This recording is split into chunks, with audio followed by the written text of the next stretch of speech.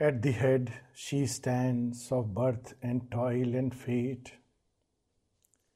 In their slow rounds the cycles turn to her call. Alone her hands can change time's dragon base. Hers is the mystery the night conceals. The spirit's alchemist energy is hers. She is the golden bridge, the wonderful fire. The luminous heart of the unknown is she.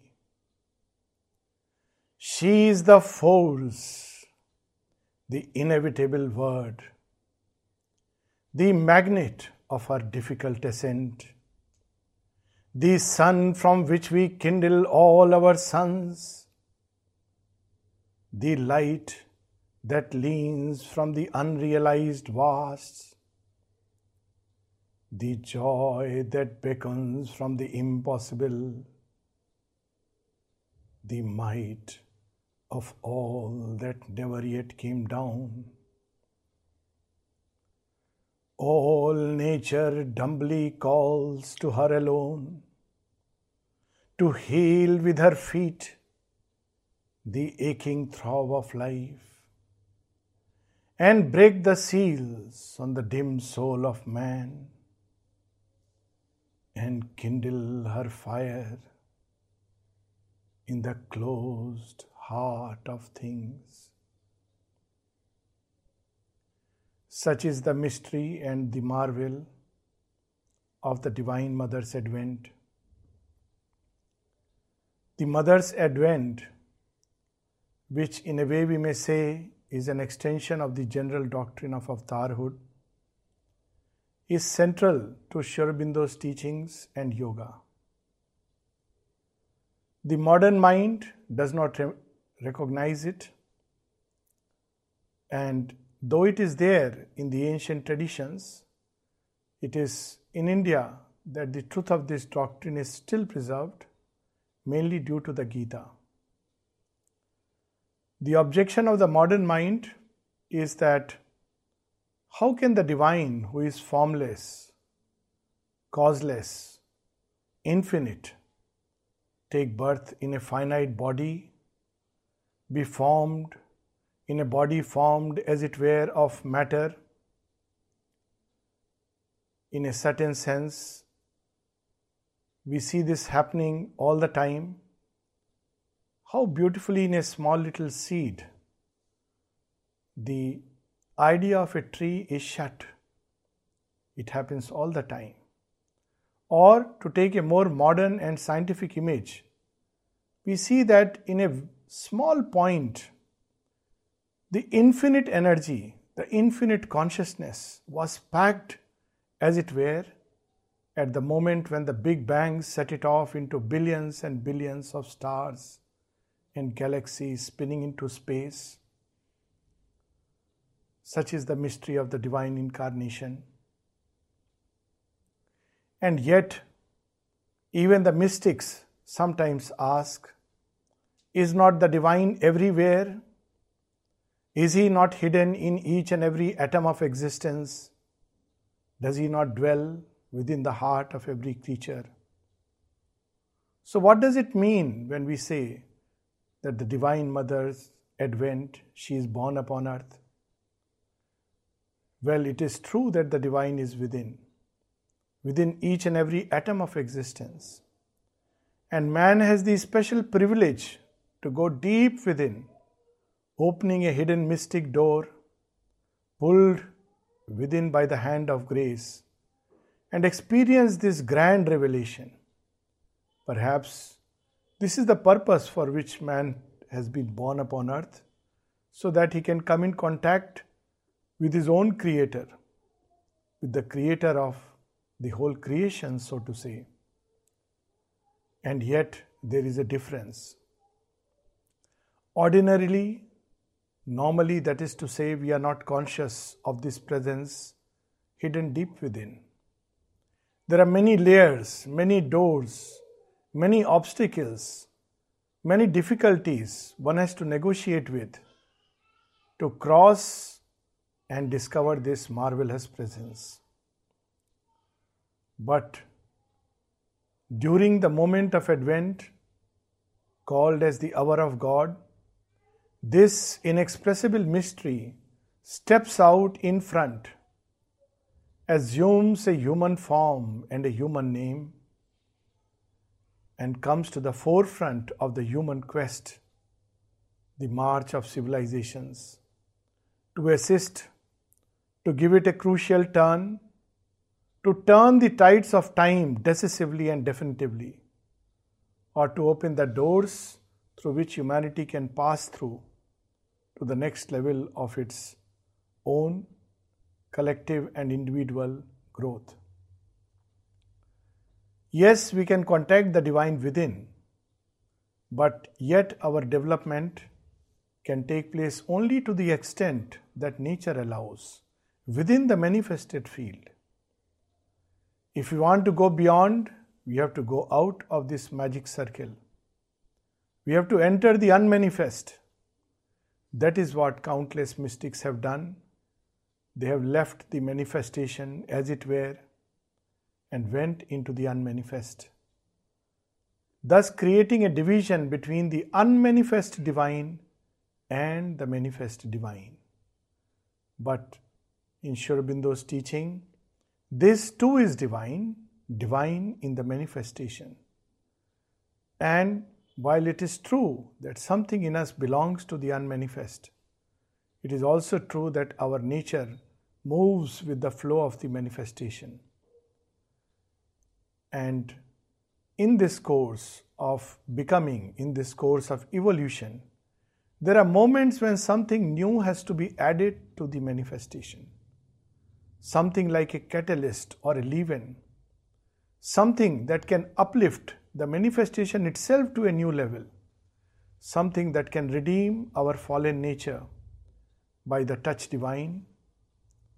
And it is then during such hours that the unmanifest takes on a human form, a human body, and assumes a human name.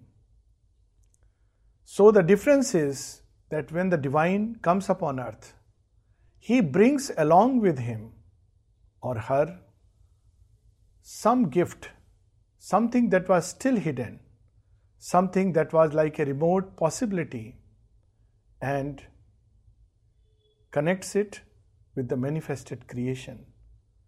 He adds on something new to the earth, something new to our nature, which gives a new fillip, a new spur to the evolutionary impetus in man. That is what is special about the divine avatar. And among these avatars, very interestingly, when we see the Indian pantheon of avatars, we know the parable of the 10 avatars. They are either animals or human. In human, specifically man. Always the divine Shakti is there, but she is behind. Each avatar comes along with his divine Shakti, but the Shakti is behind. But for the first time we see with the coming of Sri Aurobindo that the Shakti steps in the forefront. Sri Aurobindo himself steps the Shakti, puts the Shakti in the forefront. And that Shakti is the Divine Mother. It is necessary because this time it's an entirely new creation, which means that there has to be someone who has to bear the pangs, the labor pains of the new birth. Someone who has to organize the life of the new child, the offspring of new creation which is to be born.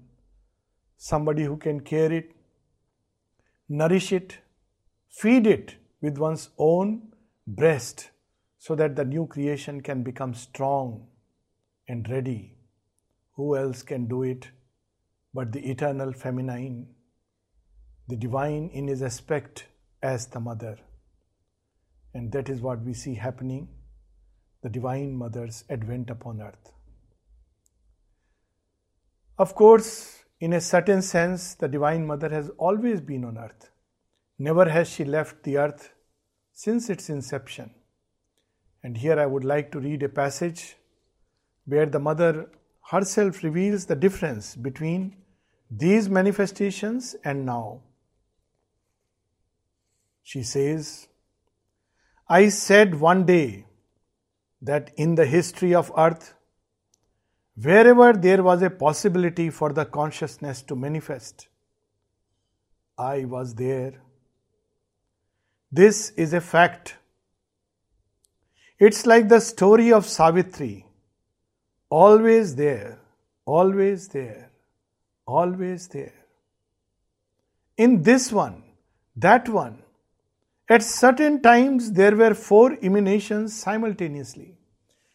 Some of these were, of course, we know, Princess Margaret, Catherine of Russia, Elizabeth I, Joan of Arc, and the victorious spirit in Murat.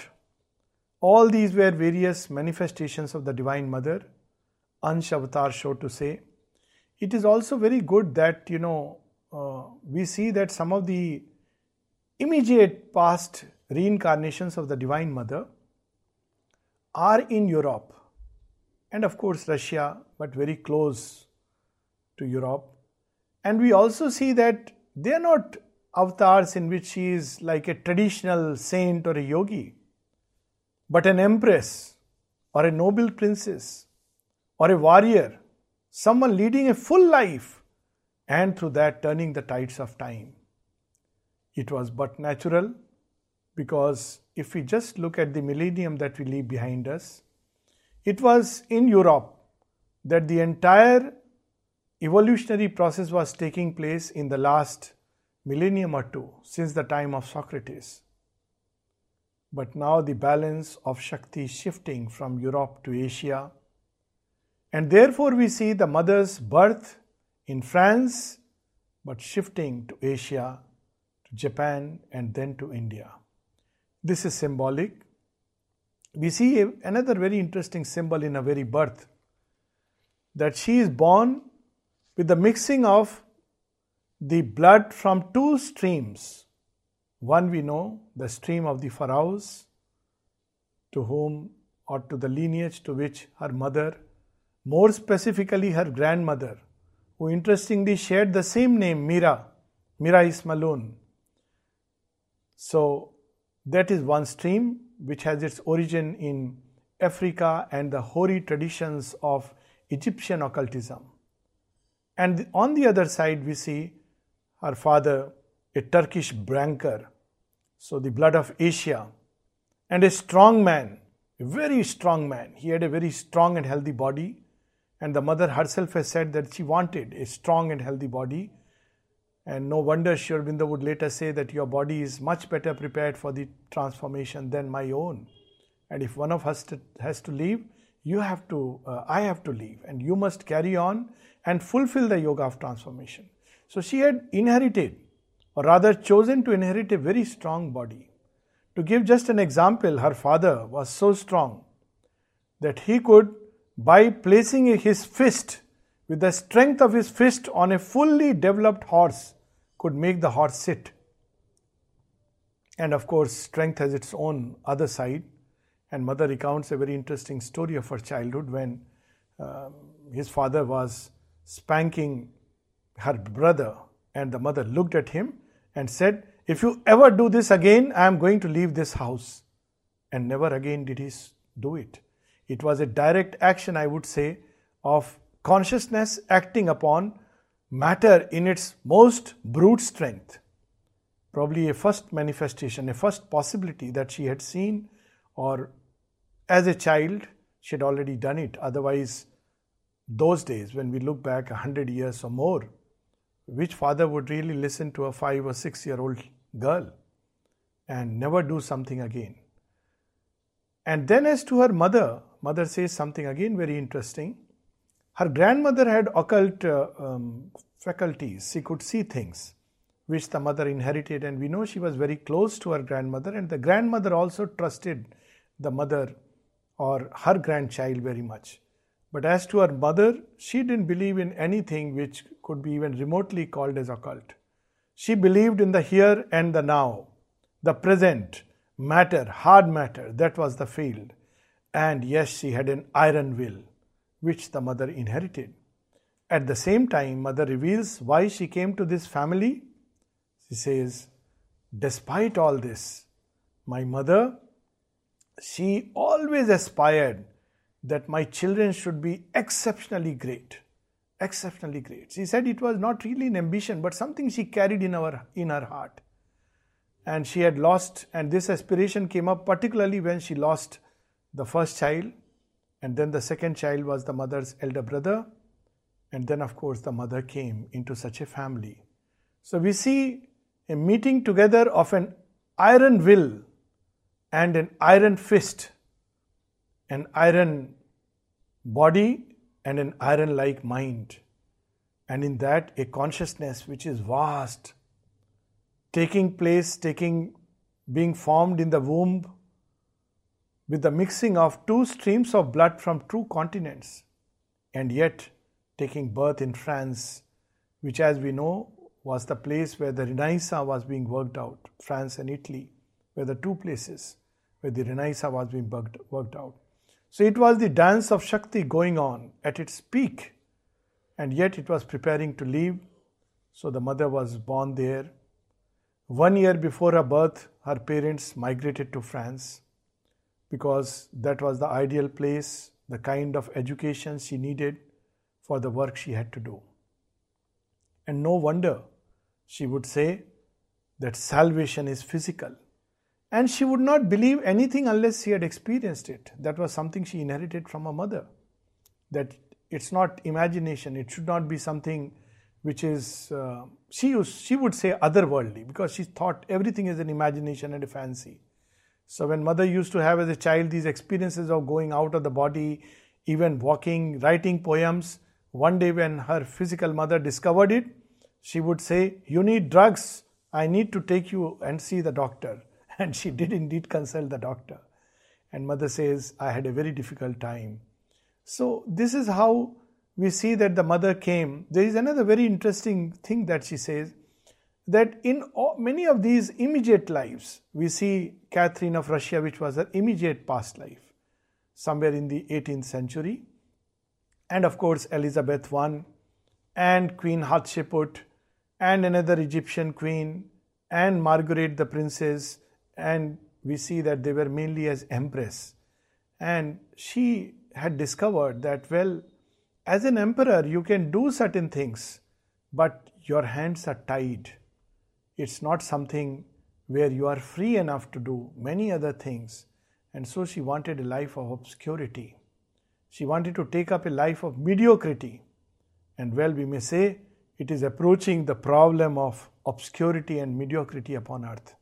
So she took birth in a rather obscure family, a family which was hardly known by anyone. And when she came to Sri Aurobindo, she said something very interesting. She said, why is it that I am so mediocre? It's a very sweet statement. Sri Aurobindo replied very beautifully. He said, well, it's because you had this time a very different work to do. And the mother says, now I understand, because it's an integral yoga, an integral development. And she would later say it's much better to have your faculties widespread rather than specialize in one thing. So it's a great advantage. And it's a big hope to all of us who suffer from mediocrity, from obscurity, because the Divine Mother has taken herself birth amidst this obscurity and mediocrity. So there is hope for all of us. So this is her story, the story of her birth. And what it means to earth is that she brings something from the unknown, something from the unmanifest, something new, and adds it to earth. So the real reason why the divine advent takes place, we have this famous sloka in the Gita that he comes for redeeming the good, for pushing down or removing the evil, paritranaye sadhunam vinashaye cha duskritam dharma sansthapanarthaye, to establish the reign of dharma sambhavami yuge yuge. So we know that the avatar has been born in previous lives as a vibhuti. Sri Krishna speaks about it, Buddha mentions it, We have those documents in the Jataka tale, but for the first time we have at least some of the avatars, some of the past lives as Vibhutis of the Mother and Sri Aurobindo. Though we know that these things are true, but we have a direct understanding of that. But the real reason why the avatar comes, because these things, redeeming the good, destroying evil, opening the path of righteousness, the avatar can do through his countless Vibhutis. Many masters, many saints and sages are doing it. But he comes primarily to bring matter in contact with the spirit. And that changes completely the entire orientation of earthly life. So this too we shall read. The deeper significance is always to transform matter. So she says, but with this present incarnation of the Mahashakti, Mother is speaking about herself in the second person. She is the Supreme's first manifestation, creation's first stride. So we see that this time it's no more a partial incarnation but a complete incarnation, something which has been foreseen of old. And it was she who first gave form to all those beings. Now, since her incarnation in the physical world, and through the position she has taken here in relation to the Supreme, by incarnating in a human body, all the other worlds have been influenced, and influenced in an extremely interesting way. For instance, that up till now, the moment man was born or the psychic being was born in a human body, or the psychic consciousness, the immortal soul, which we know is a portion of the divine, yet the moment it was born in a material body, it became subject to all the cosmic forces. It had to bow down to the gods. It had to even sometimes appease or bear the stroke of the Titan, because he was in the prison house of matter. But now, with her birth in matter and matter itself being upgraded, to be born in a human body would be a matter of pride. We see the ancient mystics often declaring that human nature is like a dog's tail. There is an interesting aside to it. They say that when the dog's tail is straightened, it means that the dog has gone mad. But here we may say when this dog's tail of crooked human nature, when it is straightened, that means it has lost its previous balance but is entering into a new balance. That's what it would mean when it is said restoring the dharma. It is a higher dharma, a new kind of law of being that man will discover. So all these worlds have been influenced. Human experience with this direct incarnation of the Supreme is ultimately a unique experience which has given a new orientation to universal history. So we had the age of the Vedas when man had to go through all the pathways of the gods. We had the age of the Upanishads when we had to contact the divine within. And then the Gita, which teaches us the way to live this life and yet discover the freedom. And now, with the Divine Mother's coming, we have the possibility of freedom and perfection, even while continuing in this very body. As we said, the Mother has declared salvation is physical. There is a possibility of the body itself being redeemed, and that is the uniqueness of the Divine Mother's birth in matter. So, let us pause for a while and see what the Mother herself reveals about herself to a close disciple.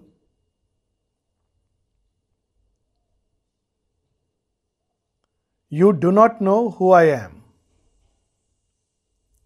who has descended in the ignorance among you,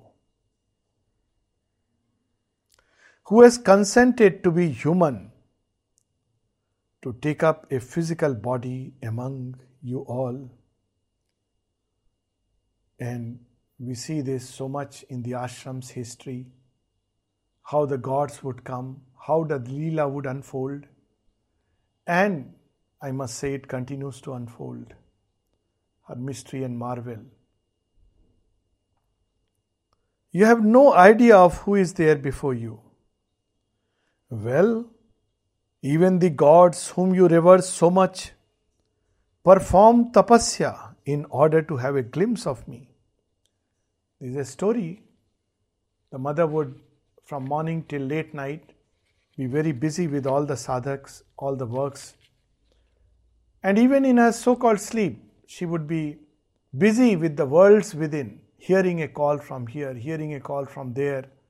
So often, while in the midst of talking to someone or giving a flower, suddenly she would go into a trance, sometimes for more than half an hour, and it was a joy for the person. Someone has told me this story, how when the mother kept her hand on his shoulder and went into a trance for 45 minutes, and he says it's the most blissful hour of my life, quite naturally. Because she would hear calls from here and there and countless worlds, and then she would come back. So here is the story of a little girl, or rather 3 girls, who when they were waiting for the mother and the clock struck 11 at night, then midnight, and then 1 o'clock. So one of them left her flowers with the other 2 and went off to sleep. She said, it's getting late, so I'm going to sleep. Please give these flowers to mother. So when the mother came, mother asked, who has left this dish of flowers here? Oh, is it X? You really surprise me. So there are surprises even for the divine. Mother at one place says that it is so strange. At one place he says, I am very surprised that human beings, why do they quarrel? She says, one can live without quarreling. So she must be surprised looking at our human nature. In fact, assuming human nature. But how else could she transform it? So she says, you really surprise me. You can't wait even a little while for me? You get so impatient? Do you know how the gods and goddesses yearn to have my darshan?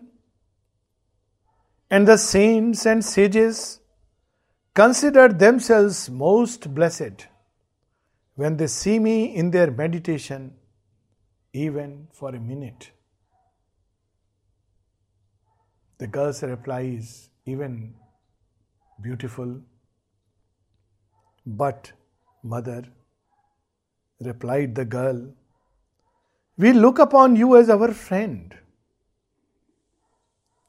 When we stand under the shelter of a tree, do we think of it giving us a cool shade? So with the Divine Mother assuming a human form, she becomes one of us. She becomes not only the Divine Shakti, remote, inaccessible, unreachable on the high peaks beyond earth nature, but someone close to us, intimate to our life, a confidant to all our smallest difficulties and problems, which she would hear patiently. Sometimes problems which one wonders whether one could really bring the divine with these problems, and she would say, yes, tell me everything. Girls have gone and asked her, I am having period, should I do physical exercise or not? And she would say, yes, of course, why not? Such things, my eyes are hurting, I have a boil in my nose, oh mother, I have fever. Or the trivialest of the trivial. We remember Dara's famous doggerel, oh Mother Almighty, where is my tea? Even for a cup of tea, we could approach her, and she would most graciously and generously pour her heart of love to us, both as divine and as human. So this girl says, we look upon you as our friend. We remember how Arjuna says something similar to Krishna, O Keshava, O Madhava, I have not known you. When he sees his Vishwarupa and says, I have treated you like a friend. I have placed my arms around you, sat with you, joked with you, laughed with you. What have I not done with you? Excuse me if I have done any excesses. And the Lord of all creatures, the lover of mankind, tells him, but of course, I am the friend of all creatures. So she is the mother. That sweet answer disarmed the mother completely, and she immediately took her into her arms. In a certain sense, the Divine Mother always holds her creation in her arms. She has said, as we read, she has never left the earth since its inception. Always she has been there. As she has said, whenever and wherever there was the possibility of a ray of consciousness to manifest, I was there. So, to speak of things like the mother was born on 21st February 1878 is a kind of limitation. An even greater limitation when we say, she withdrew, she has gone, or still more foolishly, she has passed away, or when man commits the utter imbecility when he says, oh, the mother is no more there. I still remember when we came in the beginning to the ashram, and naturally people were so much used to her physical presence, and someone remarked, when the mother was there, it hurt us because, for us, we always grew up with this sense that she is there. And honestly, living here now for so many years, we feel she is very much here. It's just that it's the limitation of our eyes.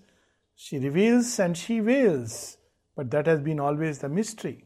Even when she assumes a human body, she comes for a work, not to show her to us because we cannot see her as she is. That's why she becomes human. As Sri Aurobindo says, our life is a paradox with God for key. His human portion, we must grow divine even as He becomes like us. So she becomes like us, human, like a human mother, so that we can learn to relate to her as the Divine Mother with our diviner parts. So we come back to what we were reading. Well, even the gods whom you revere so much perform tapasya in order to have a glimpse of me. It is for me and through me that the whole universe exists, and it vibrates in my consciousness. At one place, just like the Vishwarup of Shri Krishna, she speaks of her universal form.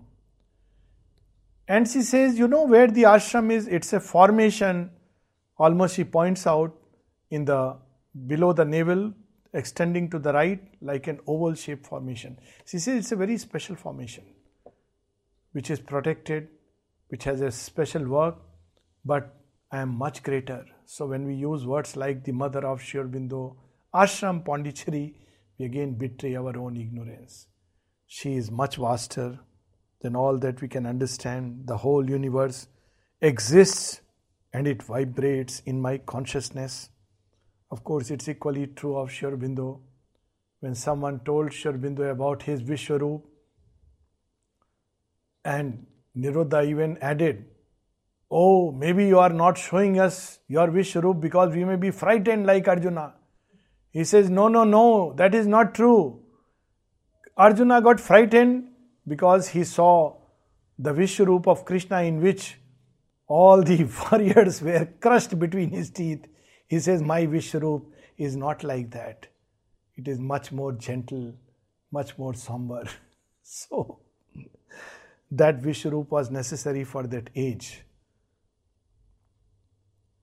And all that you see, it is through me that all living beings and inanimate things, and all that you see in the manifestation, acts and progresses, even when we do not realize.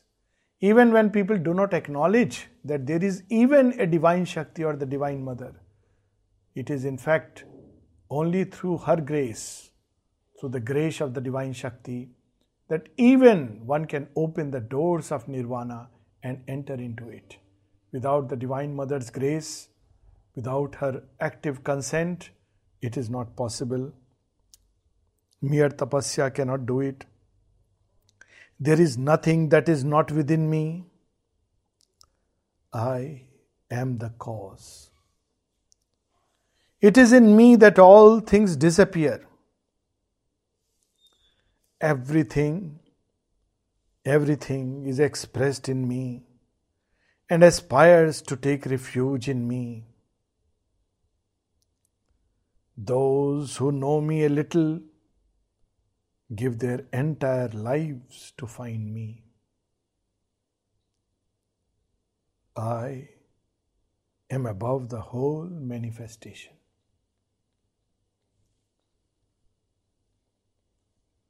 This is the great secret of the Divine Mother's advent upon earth.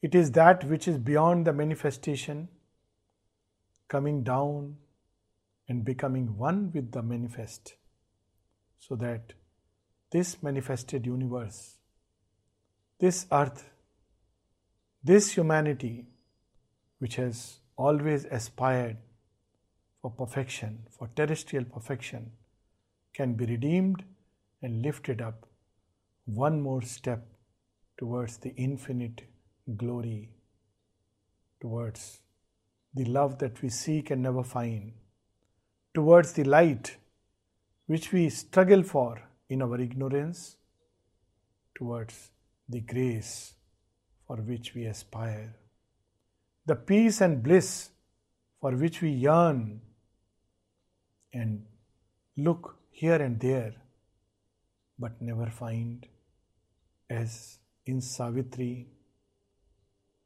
O bliss that ever dwellest hid deep within, yet men seek the outside and never find.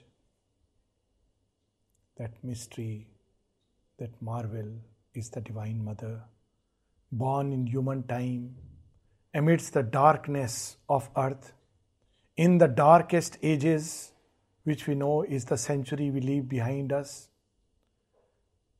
Her presence during the two great wars, giving a new turn, a new phase, a new lease of life. A seed shall be sown in death's tremendous hour, a branch of heaven transplant to human soil,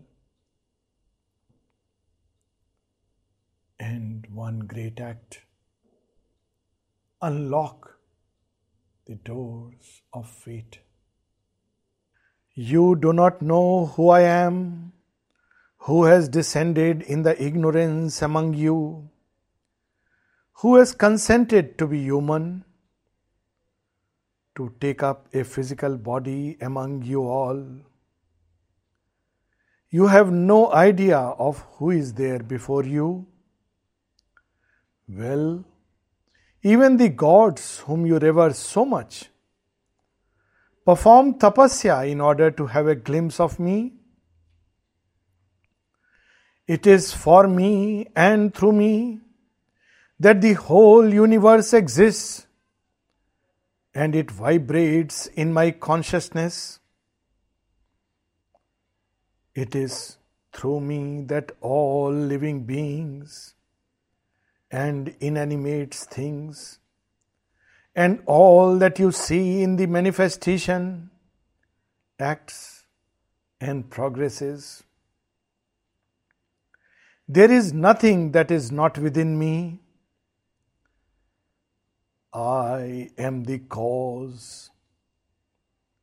It is in me that all things disappear. Everything is expressed in me and aspires to take refuge in me. Those who know me a little give their entire lives to find me. I am above the whole manifestation.